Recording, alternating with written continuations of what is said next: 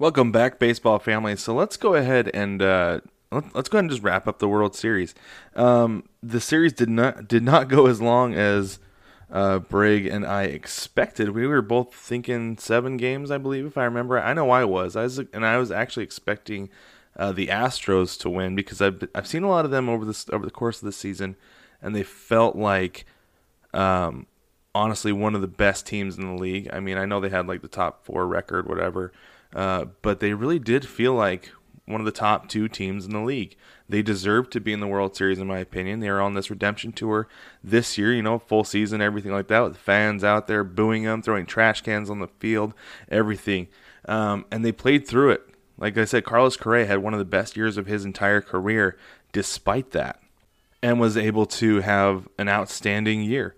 So I am honestly a little bit surprised that the Astros lost. I am not sad at all that the Braves did win, though, because I mean, like most of us, most guys my age, we grew up watching the Braves on TBS in the '90s, right? Obviously a big Chipper Jones fan, just like everybody else my age. So, congratulations to the Braves. Congratulations to their fans. Won the series 4-2. I mentioned before, Jorge Soler was your MVP of the series. He went 6 for 20 with 3 home runs, all game winning, by the way. They were all go ahead and ended up being the deciding factor in the game. And it still counts if it's in the 3rd inning, by the way, because that home run there are, I said it on the group, but I said there are bombs, there are nukes, there are tanks, and then there's whatever this was, because he hit that ball. They had the roof open at Minute Maid, and he hit it over the tracks out to Crawford Street.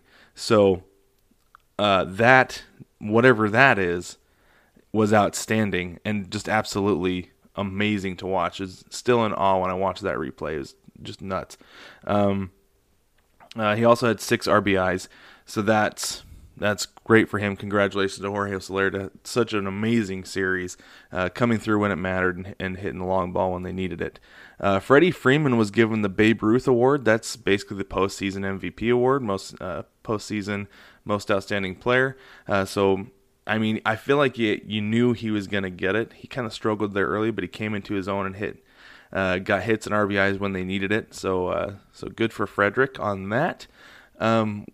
So Brig and I were actually talking about this last week. I think we forgot to include it in the episode, but I have to get to it today because it is just so funny. We had what we're calling Batception. So Jock Peterson, we've all talked about this, has been using Anthony Rizzo's bat since I believe it was when the Braves beat the Brewers. Was when he started using it and used it through the rest of the postseason. Well, since his bat wasn't being used, Travis d'Arnaud started using Jock Peterson's bat. I believe he started using it to help break out of a slump because he was kind of struggling there for a while. And so I'm pretty sure he probably picked it up, figured, like I said, not getting used, might as well give it some use. It's probably got some hits in it still since it hasn't been used. And he picked it up. So we got a little bit of Batception. Maybe we can see a t-shirt coming on that pretty soon. But the big takeaway for me of this World Series was, we talked about this before, we had an unstoppable force in the Astros offense going up against an immovable object in the Braves pitching and defense. And it was going to be interesting to see which one gave way first. Now, let me back this up a little bit for you, because to call the Astros offense an immovable force, I mean, that's going to take some backing there, right? So they were top 3 in the major league, not just the American League, but in major leagues for batting average, OPS, hits, doubles, runs, RBIs, and total bases. Now, I would expect a team of that offensive caliber to at least score 1 run every game, right? At least 1 run. However, when it came down to it, the Astros were shut out twice and scored a total of 4 runs in the 4 losses they were given by the hand of the Braves, I guess you could say, during the World Series.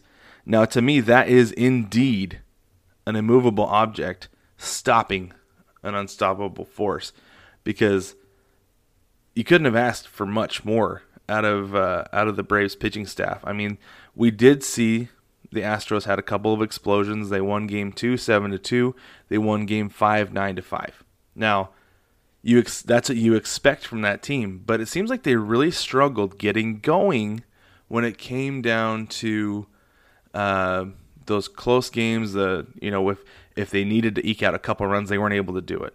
That's really what it came down to, is that this team was boom or bust in the World Series, and when they busted, it was really, really hard for them to get it going. The team really went the way of Jose Altuve, which I guess you could say is kind of expected. He's the leadoff man. He's really been the MVP of that team for a few years now. But he had a tough World Series. He didn't play as you would have expected. He ended up going 6 for 27 with 2 home runs, but only 2 RBIs, 1 stolen base, only 1 walk, 9 strikeouts. That does not feel very characteristic of Jose Altuve to me. So I feel like that's really where the problem came from, which is strange, to say that the entire team goes as your leadoff batter goes, especially when you've got Carlos Correa, Kyle Tucker, Michael Brantley, Alex Bregman, who has had or is going to have surgery on his wrist. So it seems like he was still nursing that injury that he'd been dealing with for most of the season. That 2 of those guys couldn't get going in games where they lost 2-0, 3-2. That all they needed was a couple of runs, just string a couple of them together, and they would have come through, and they would have won, and they would have won the World Series. But that Braves pitching was just too much. It was too strong, and that was one of the things that Brig and I were watching for this World Series in particular, because we are small ball guys. We like to watch pitching and defense. We like to watch some offense here and there, but we like to watch the grind. We like to watch these teams grind things out. And, for me, I want to see a balanced game. If one team's going to score 10 runs, I want to see the other team score 9. If one team's going to score 2, I want to see the other one score 3, or 1. That I like to see a balanced game, and the Braves really balanced these games out until Game 6, when they just exploded for seven runs, and then completely shut down the Astros in that game. So it was a great series. I didn't get to watch as much as I wanted to. We had Wilson, my son. He's playing fall ball, so we had the season going on. I ended up missing the majority of a lot of the games because of the timing of his games. But I was pretty much always home in time to watch the end of the game, watch things wrap up, get a little bit of a feel for how things went. But I think overall it was an incredibly entertaining series from what I got to see and what I got to follow. But with that, baseball family, that wraps up another incredibly exciting Major League Baseball season. Coming up, if you need to get your fix, you can always watch the Puerto Rican Summer League or Puerto Rican Winter League, the Dominican Winter League. I was actually watching that on ESPN the other day to kind of scratch the itch. I know it's only been a few days, but you got to do what you got to do. In about 3.5 weeks, the CBA is going to expire. You can count on Brig and I to be on top of that. Anytime there is a news update, we will have it. So we're going to try to keep you up to date each week with the progress on that as far as what we can find and what we can see, because we're really eager. We're curious. We're concerned about the way that will go. So we're going to be following that very closely for you. You can get all your updates and everything here each week, as you typically do. I was thinking about doing a prediction for next season about who I think would win the World Series. And honestly, again, because of the CBA, with everything being so up in the air, I don't think I'm going to. The only prediction that I feel comfortable or even is worth giving is that I can confidently say that the Braves are not going to win the World Series next year. Based on the history of Major League Baseball in the last 21 years, that's not likely to happen. Also, I just even without that, I don't feel like they would have a team that could get them back there. Kind of like the Nats in 2019, they caught lightning in a bottle, right? And that's how they ended up getting to the World Series and winning. I feel like this Braves team kind of caught lightning in a bottle. There was that graphic going around that was talking about how they had 44 wins before the All-Star break, 44 wins after the All-Star break. and they were 44-44 when Ronald Acuna Jr. got hurt, and all the symbolism with 44, and obviously Hank Aaron won 44. It's just one of those things where things just happen to line up. The planets align, everything like that. Brig and I we've been referring to the zodiac lately, and maybe there is something to the planets aligning, and I always joke about Jupiter being in retrograde, but I don't know, something to it. Maybe there is an angel in the outfield. I'm not sure. But anyway, I don't see the Braves getting back next year. I think it's going to be somebody else's turn to do it, and it's going to be exciting to watch. I do think we will have baseball next year. I do think it will start on time. I'm going to be optimistic. I've been pretty pessimistic about that for a long time, but I'm going to be optimistic that spring training and the season will start on time. I think they're going to get a deal done, and I think really we've seen it, we've heard it, that the one constant is that the National League is very likely going to be getting the designated hitter. But other than that, we don't know what baseball is going to look like next year. Is there going to be a salary cap? Is there going to be a salary floor? Will that help with the competitive balance of baseball?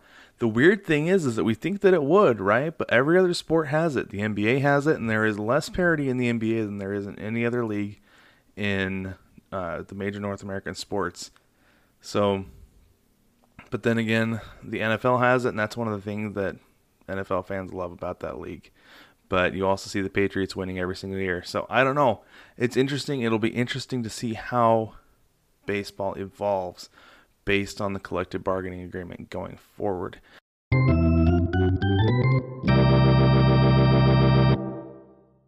Catch new episodes of the Baseball Together podcast every Tuesday.